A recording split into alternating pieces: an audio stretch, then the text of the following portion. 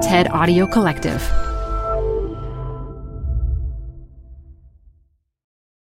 Apple Card is the perfect cashback rewards credit card. You can earn up to 3% daily cash on every purchase every day. That's 3% on your favorite products at Apple, 2% on all other Apple Card with Apple Pay purchases, and 1% on anything you buy with your titanium Apple Card or virtual card number. Visit apple.co/card calculator to see how much you can earn. Apple Card issued by Goldman Sachs Bank USA, Salt Lake City branch. Subject to credit approval. Terms apply. This episode is brought to you by Progressive. Most of you aren't just listening right now. You're driving, cleaning, and even exercising. But what if you could be saving money by switching to Progressive? Drivers who save by switching save nearly $750 on average, and auto customers qualify for an average of 7 discounts. Multitask right now. Quote today at Progressive.com. Progressive Casualty Insurance Company and Affiliates. National average 12-month savings of $744 by new customers surveyed who saved with Progressive between June 2022 and May 2023. Potential savings will vary. Discounts not available in all states and situations. This is Design Matters with Debbie Millman from DesignObserver.com. On this program, Debbie Millman talks with Susan Szenasy about her long career as a magazine editor, about sustainability in design, and about what it takes to succeed as a designer. I think you have to have a predisposition for inquiry and for curiosity. And I hate to say this, but I give up on the rest of them. I can't be mother to everybody. Here's Debbie Millman. At the heart of any successful magazine is the editor-in-chief. And at the best magazines, you'll find that the editor-in-chief has been there a very long time. Such is the case at Metropolis, the magazine of architecture, culture, and design. Susan Szenasy has been its chief editor since 1986. That's nearly 30 years at the helm of a magazine in an extremely volatile media environment. Susan also is the author of several books on design, and she teaches design history as well. She joins me today at the School of Visual Arts in New York City. Susan, welcome to Design Matters. Thanks for having me here. Susan, is it true that the first job you got after graduating college was as a letter writer for a porn magazine? Well, yes. Would you like me to detail that one? Please, indeed.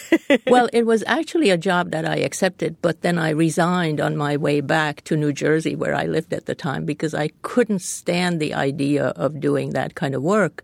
You know, since the job itself was based on a lie, because, I mean, aren't the readers supposed to be writing those letters? So I would be writing those letters for these articles that I didn't want to read. But this was a very desperate time. There was a recession. I wanted publishing. I wanted to be in magazines.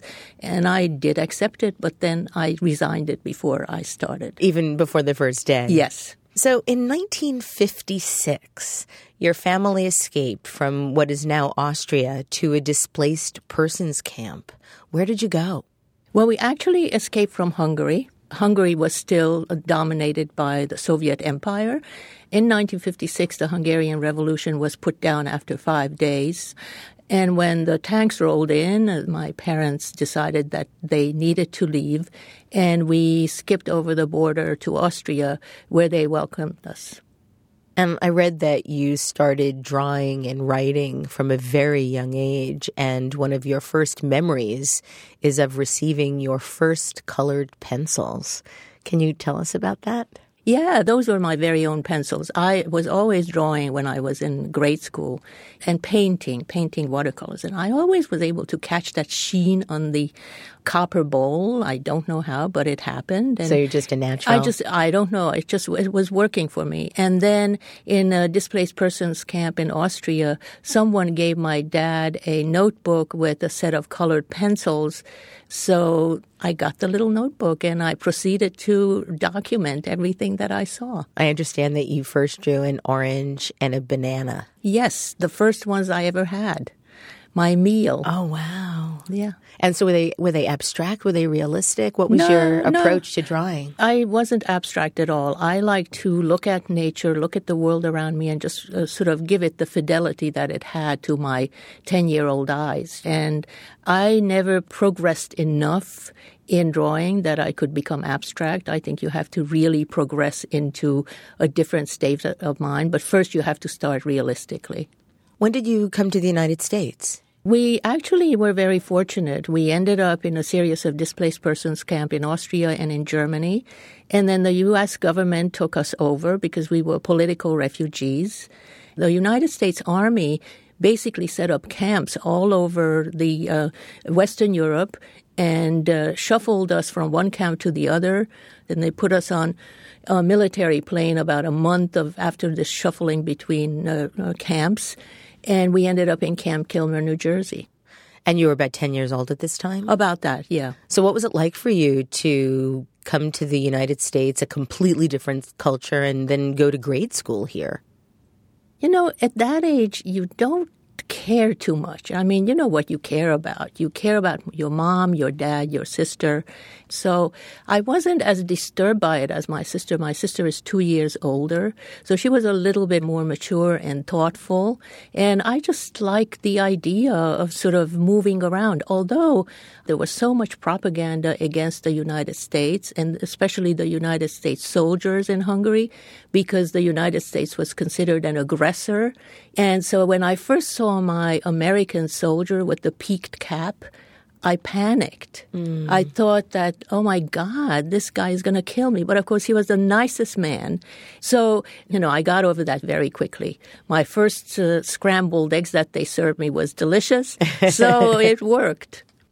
So you have a master's degree in modern European history from Rutgers University. So you stayed in New Jersey for your education. You also have an undergraduate degree in sociology. What made you decide to study those subjects and not design or art? Well, I was interested in reading, all kinds of reading, and I was very much interested in history. I loved historic novels. As a young kid, I read a lot of Hungarian literature, although not in Hungary, actually. We immigrated to New Brunswick, New Jersey. We settled there, and I found in New Brunswick Library, in the public library, a collection of amazing Hungarian books that I had never was mature enough to read. So I had one summer of going up to the rafters and reading Hungarian books almost every day. In Hungarian? In Hungarian.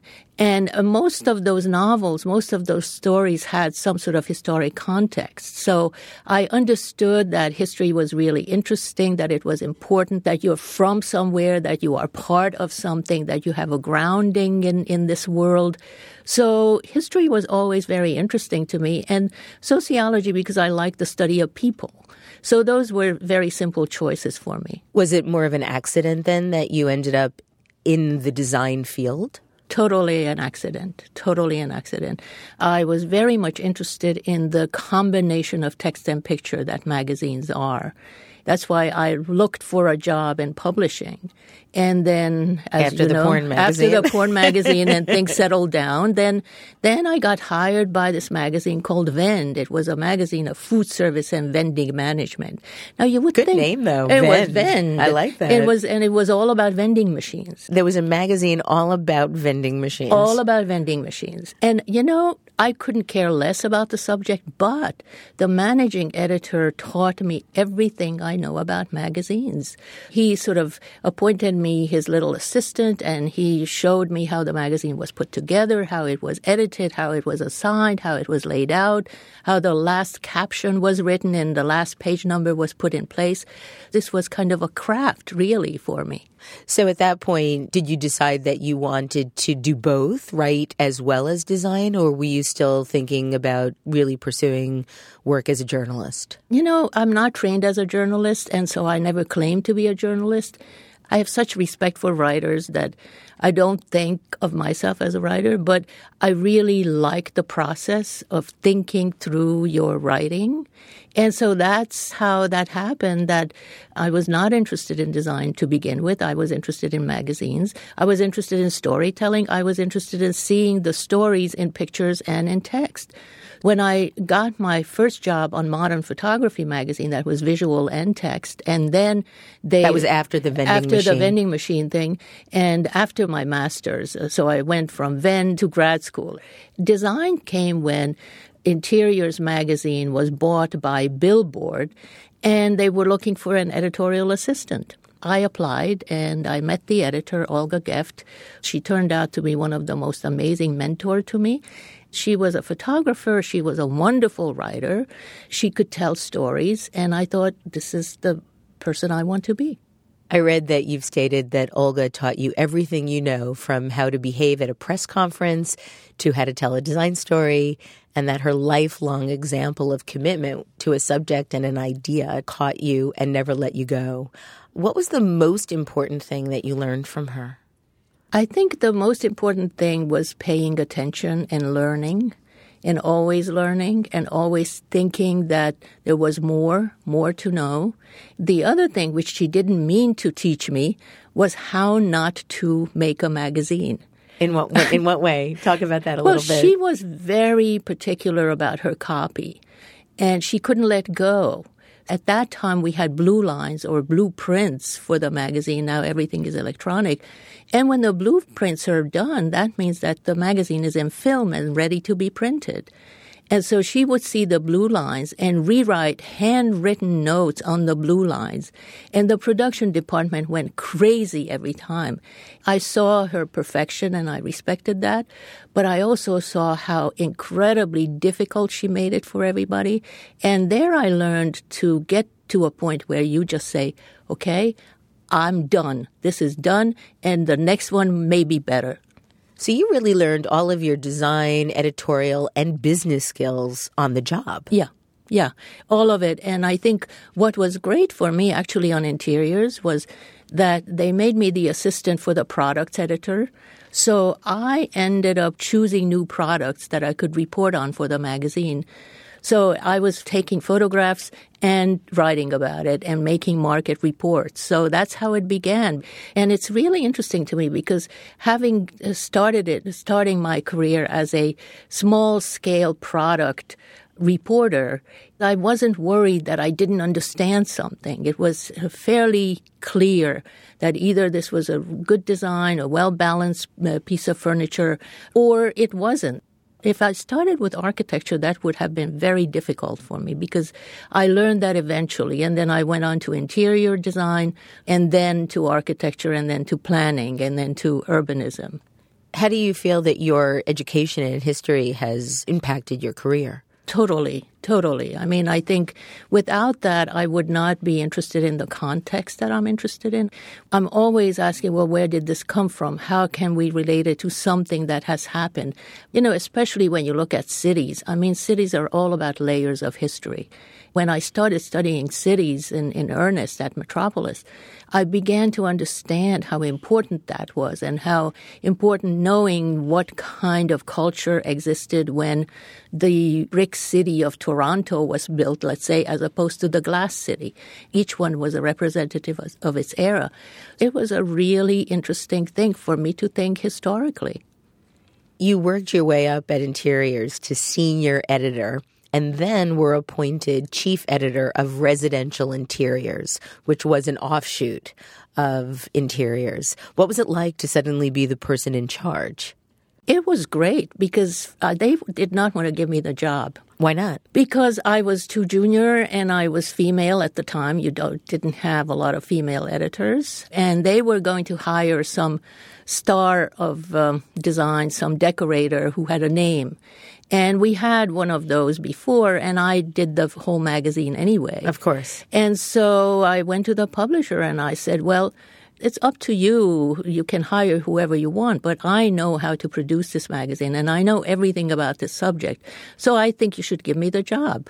And he said, okay, you can have it. I found an article from the November 1977 issue of Residential Interiors, wherein you reported on a rug-making school in Afghanistan and reviving the almost forgotten craft of hand-weaving with natural fibers. So in thinking about the trajectory of your career and the kinds of things that you are passionate about now, it seems to me that you were interested in sustainability before it was even a word that people were talking about. Yeah, I mean, I think I never called it that.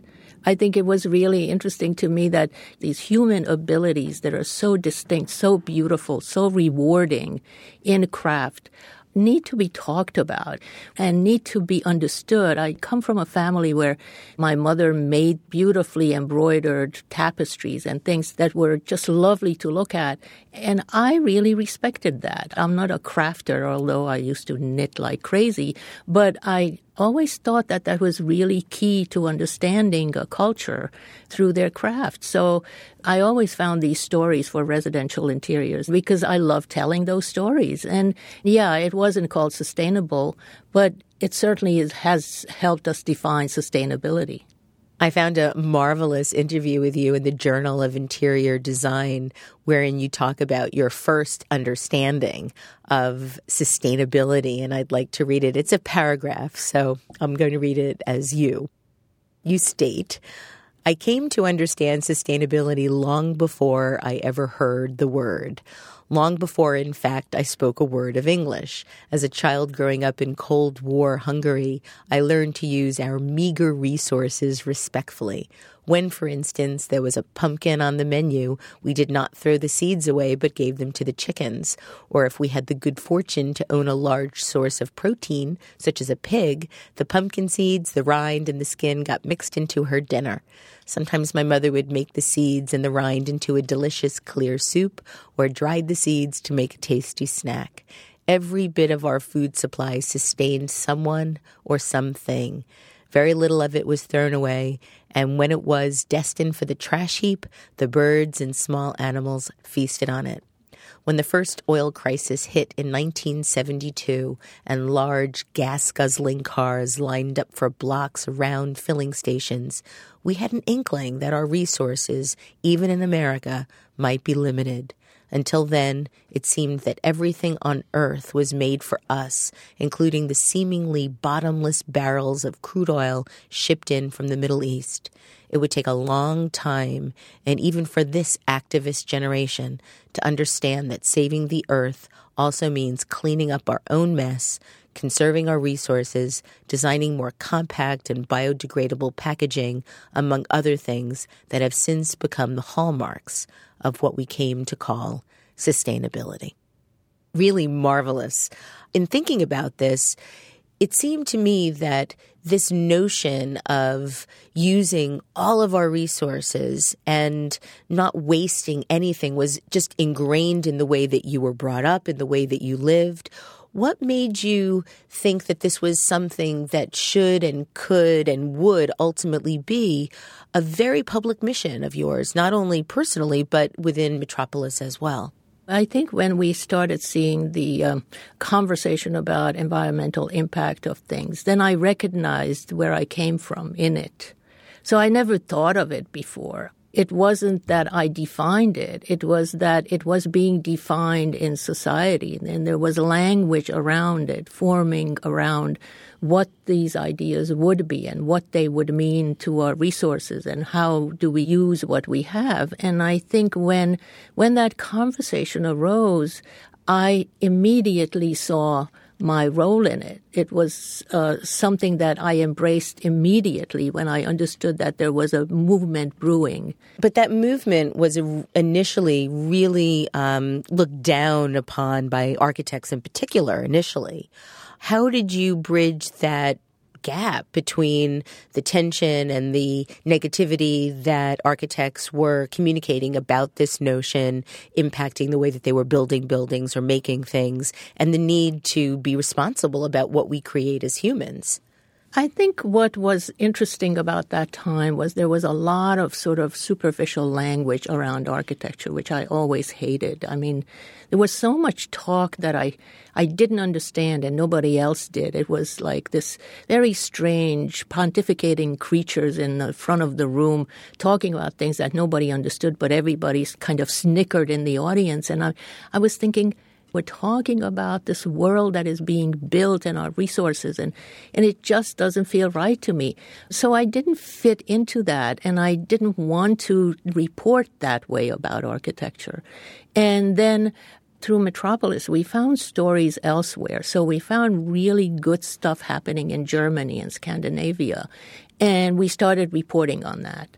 Then, of course, we did that for years, and there was no traction. I mean, really, the American architects didn't care. And not until Ed Masria came to us when he reconstructed the pie chart and found that at least 40% of all the greenhouse gases were caused by the built environment. Of course, it's much more than that.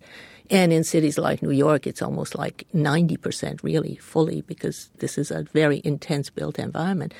So we started reporting on it. And when we wrote that story, Architects Pollute story, that in 2003, that we put on our cover, the architects were incredibly upset. There were some very nasty kind of remarks and, people saying some very non-kind things. And I just knew that we were right. I mean, it was one of those things that had to be done. And because people like Ed, who were really committed to this and really understood what it means to build sustainably, I met Bill McDonough when he was a kid. I mean, Bill McDonough was a mere child architect when I met him. And he was talking about true north and the angles of the sun in Manhattan my first year at Metropolis. I knew that the architects who were really interesting were doing something with it. So that gave me strength that there was somewhere to push, somewhere to think about this. And then luckily I had an editorial staff that really cared about this. And then we decided to read everything we could on sustainability. Bill McKibben and Daniel Quinn's Ishmael. And we read all of these books together because it was a hard concept to kind of put out there without real understanding. And then when we began to understand the kind of complexity of the sustainability issue, then we were more confident on reporting on it in the American context. And it had to be the American context because the German reporting that we did and all of that great stuff that we put in the magazine had no traction because it didn't relate to our culture and our policies and our economic system. In a way, it was good because we established a relationship with sustainability. And when Ed Masria discovered what he found on the chart, he came to us because of what we did. So I think it did have traction on those two people who read those things, but that sort of opened the door for us. So I think maybe it was a good thing that we did it after all. In 1986, you were appointed editor-in-chief at Metropolis. You arrived 5 years after it launched, and during your now 28 years as editor-in-chief, the magazine has gained international recognition and won numerous awards, including 2 nominations for the National Magazine Award for General Excellence. What was your goal when you first started? Did you have a mission that included opening the eyes of the world to sustainability? Did you have goals that you were intending to bring forth to the world? Well, Metropolis was a great idea from the beginning. Its first editor-in-chief, Sharon Lee Ryder, and I were friends at the time, and we both lived on the Upper West Side. And while they were thinking about forming the magazine, she and I had a lot of brunches about what this magazine would be. And it had this kind of intention, humanism at its heart. It really wanted to understand design as an essential activity that really could better human life. Sometimes with the new editors, they come in and they try to remake everything. And all I kept thinking is, how do I make this really progressive and move into the direction that they intended to move it? So it was very natural for me to see that this fitted beautifully into the humanist agenda. My only mission was to refine the magazine and make it really readable. The plan was to evolve it, and which I love that idea, is that because the magazine is so embracing of large ideas of human context, that you can basically include anything. So you can include accessibility, sustainability, technology, education, all of those things that we ended up including because it's really part of who we are as the creatures that we are. So, I just fit it in. With all of the magazines that have come and gone, shelter magazines, lifestyle magazines, technology, business magazines, what do you attribute to the success and longevity of Metropolis? I think I really would like to say that it was the editorial and art staffs who embraced the subject matter and who made it the editorial product that people kept being interested in. This is not a one-woman show. This is a big kind of collaboration system. And I was always lucky to have people in the editorial and art department that bought into this idea that design embraces the larger ideas of being human on Earth. And so that's how it happens. Oh, easy peasy. Yeah. Susan, one of the first stories that ran in the magazine was about how Patricia Moore, then a young industrial designer, dressed up as an 85-year-old woman in a complex outfit she made of balsa wood and bandages that wrapped around her joints, gels under her contact lenses, weights that distorted her youthful spine, and heavy wrappings everywhere to slow down her movement. What were you trying to expose? Patty Moore actually is one of the founders of the Universal Design Movement. And I didn't know at that time, and that story had already been assigned by the time I got there. So Lee Ryder was the one who assigned that. And I was so happy to see that story because I thought, what a great story this is for us to be running, because if design isn't about helping people as they age, as they need to move, as they need to live their lives, then what is it about? So when that story came in, I was so thrilled to run it. And then a few years later, the Americans with Disabilities law was passed, and it became the language of the country. Universal design was very much part of the discussion. That was just another humanist story that had a design at its core. And she was smart enough to dress up as this 85-year-old woman at the age of 27 and walk the streets of New York in this diminished capacity and really understood who to design for. And that, to me, has always been my ideal designer. And I think that really is those are the seeds of human-centered design as we know it now. Yeah. I read that you said we all experience design and architecture, but we all don't think about it, and that the societal conversation about design is superficial. Do you still feel that way? Yeah, I do, actually. I mean, the fact that only 4 or 5 papers in the U.S. have architecture critics, there's no talk about architecture and design on television. I really feel that it's not a subject that the media embraces outside of the specialists like Metropolis. In Denmark, for instance, everybody knows who Finn Juhl was. I mean, the only designer anybody knows in the U.S. is Frank Lloyd Wright.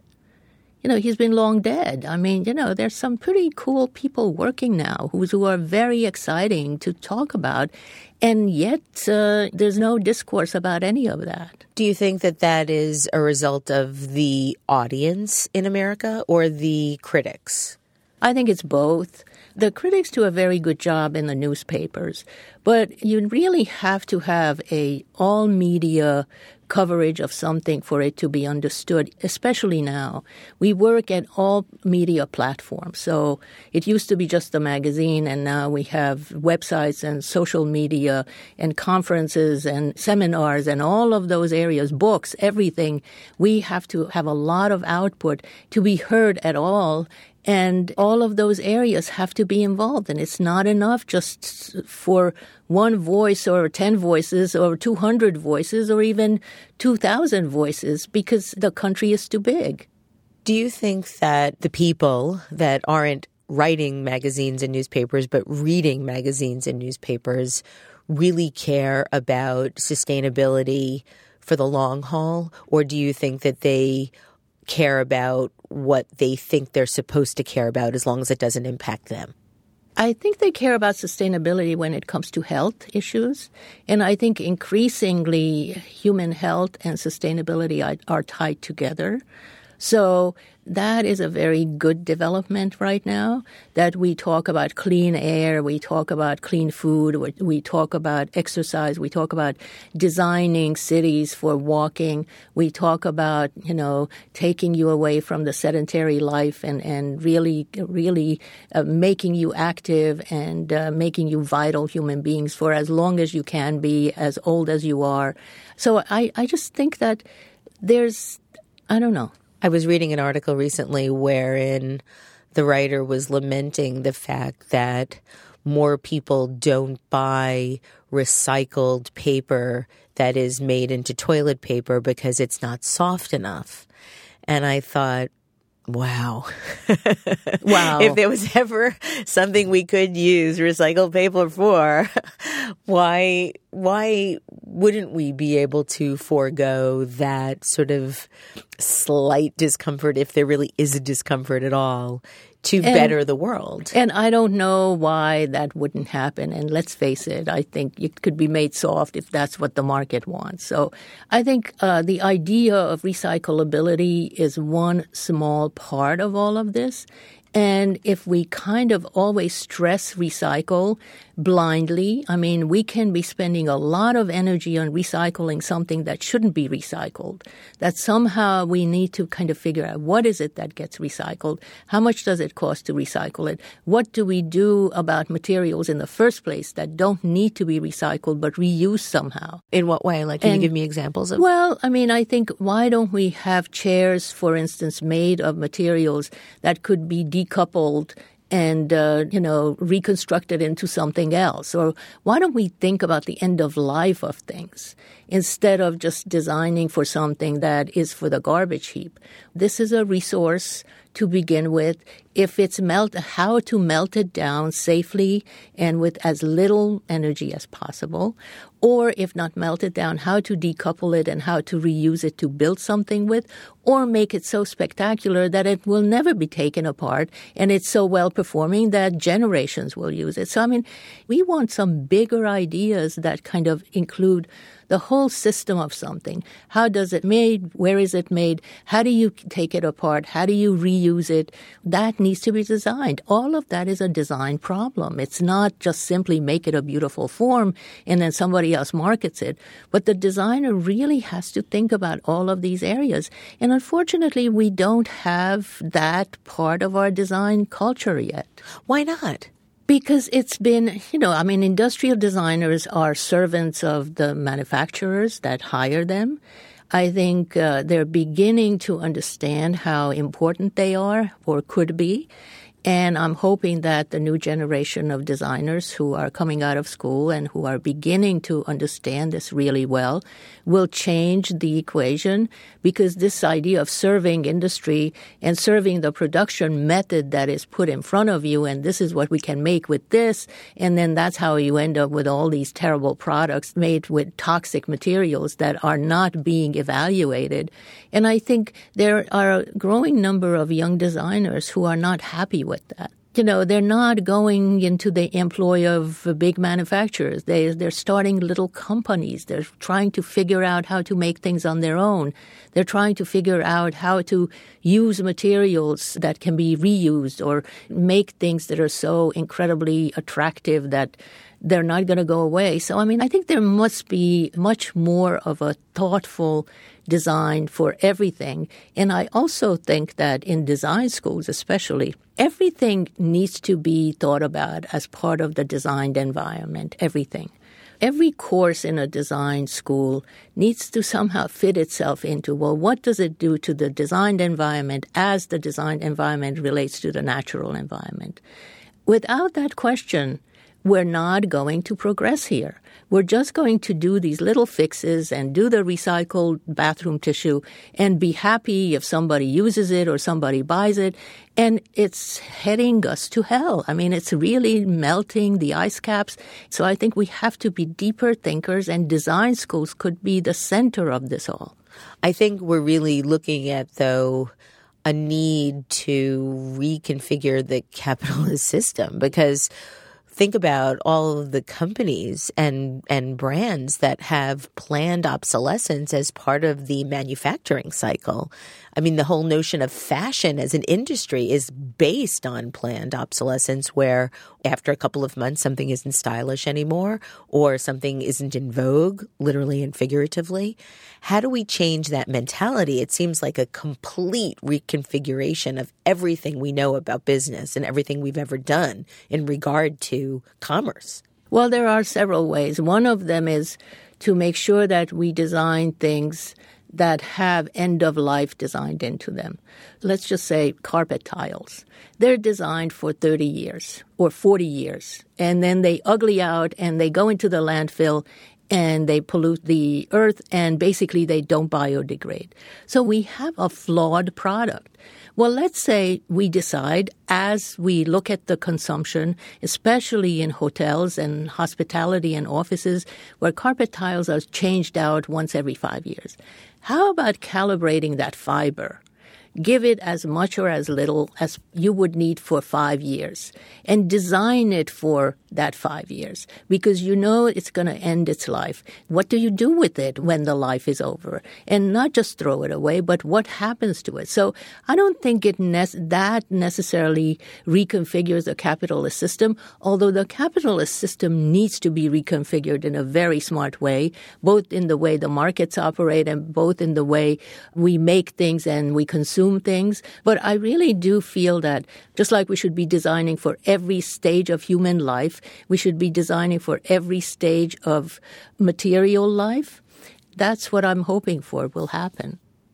I read that you said that you see spectacular design in places such as the small hill towns in Tuscany, and the organic quality of those places and how they manage breezes, ventilation and shading and water flow is so smart, yet we have not learned from them. I'm wondering why we haven't learned from them. You talk a lot about the notion of a place where the art, food, and architecture is all beautiful. How does that happen? Well, it happens because there's a commitment to beauty, because there's a commitment to craft and skill, because there's a commitment to place. When you spend time in Italy, and not in the modern portions because that looks like everything else and it's just as spiritually impoverished as anywhere else.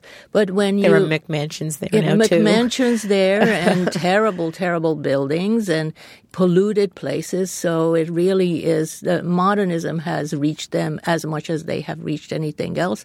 But there is the remnant of a culture there that is all about making things beautiful and understanding where you are and understanding what your resources are. I mean, those hill towns are built because, obviously, for fortification, it had to be done that way. It was defensive purposes. But then, at the same time, they knew where the sun came from. They knew where the breezes came from.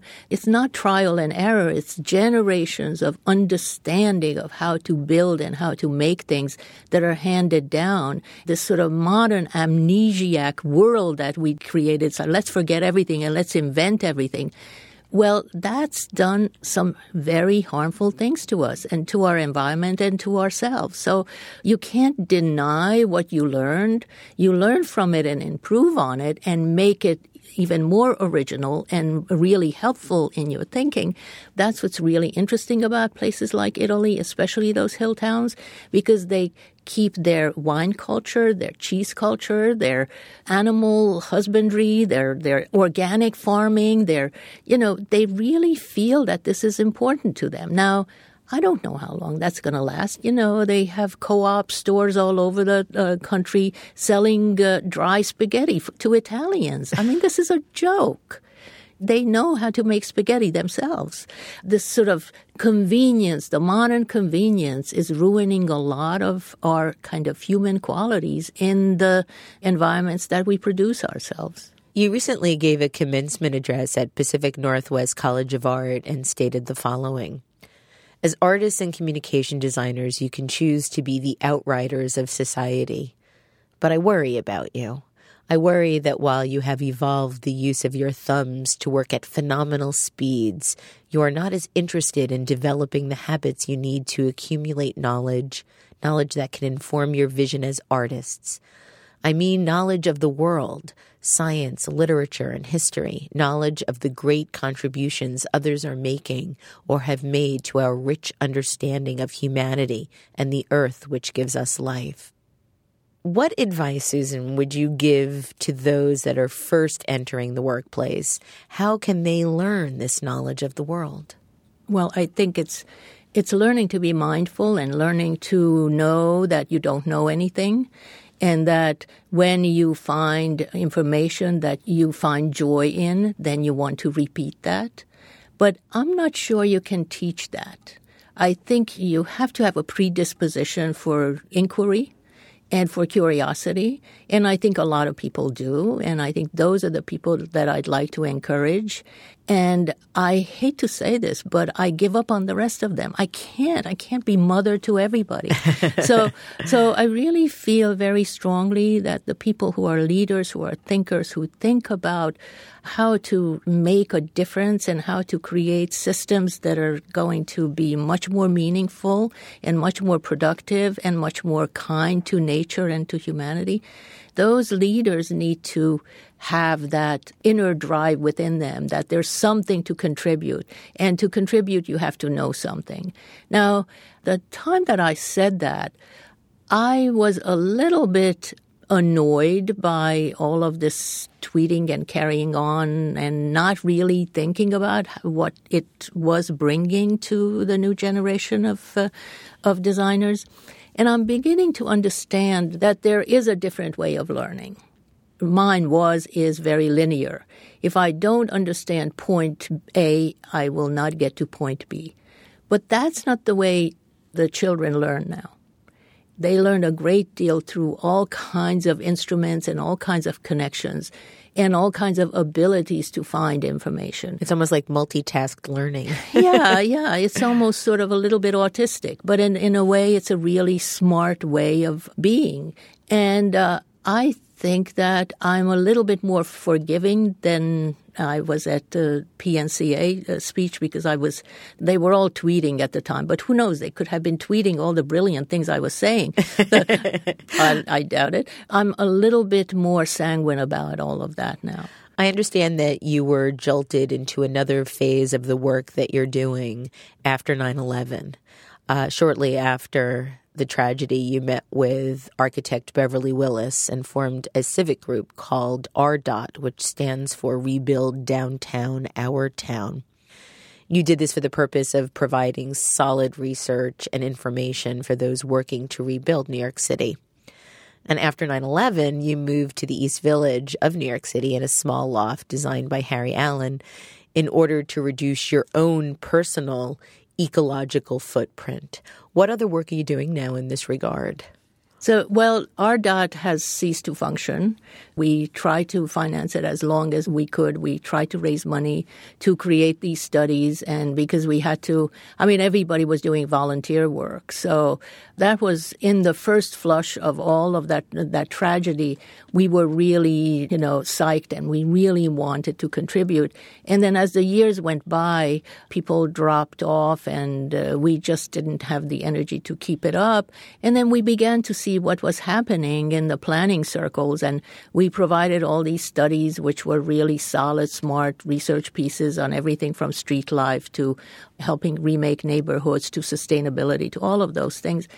And some of it might have been adapted, but not really. Look at what's downtown. It's a colossal sort of huge buildings with huge wind tunnels on the street, and there's no scale. There's no anything down there. It's like a nightmare. I was there a couple of weekends ago, and I couldn't wait to get out of there. It was like being in Shanghai or one of those cities that has no distinction at all. It's not New York. It's nothing. The soul has really changed. It has. Yeah. My last question is something that I read about your idea of a perfect home.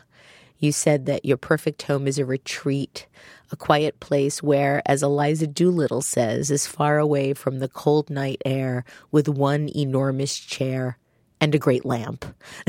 Is that still true? It's still what true. Kind of lamp? What kind of lamp? It's still true. And I have the lamp is variously depending on what the lamp is, but I have a TCO. And I have a little other smaller lamps here and there. And I have a womb chair, a Saarinen womb chair, which is an enormous chair, which is full of pillows, and I could just position myself in any way. And I can spend a weekend there. I mean, I think, usually because I travel so much, I really am just such a homebody when I'm at home. And that chair and that lamp is very important to me. So, I find it very comforting, and it's quiet there. There are no noises, so I am away from the world. I have one of those New York rare window situations, like the film, where I see everybody's life in front of me, but I don't see any light. But it's a really private place, and you feel like you can grasp your thoughts there, and I think that's really important. Susan, thank you so much for being on Design Matters, and thank you for your endless commitment to not only making the world a better place, but inspiring others to do it too. Thank you. It's a pleasure to be here. You can check out Susan Senasy's handiwork as editor-in-chief on the website metropolismag.com. I'd like to thank you for listening. And remember, we can talk about making a difference, we can make a difference, or we can do both. I'm Debbie Millman, and I look forward to talking with you again soon. Design Matters with Debbie Millman is recorded at the Masters in Branding Studio at the School of Visual Arts in New York City. It is produced by Curtis Fox Productions with technical assistance by Rainey Ortica. The show is published exclusively by DesignObserver.com.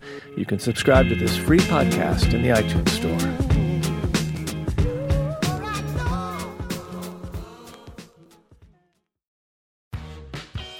You're growing a business, and you can't afford to slow down. If anything, you could probably use a few more hours in the day. That's why the most successful growing businesses are working together in Slack. Slack is where work happens, with all your people, data, and information in one AI-powered place. Start a call instantly in huddles and ditch cumbersome calendar invites. Or build an automation with Workflow Builder to take routine tasks off your plate, no coding required. Grow your business in Slack. Visit slack.com to get started.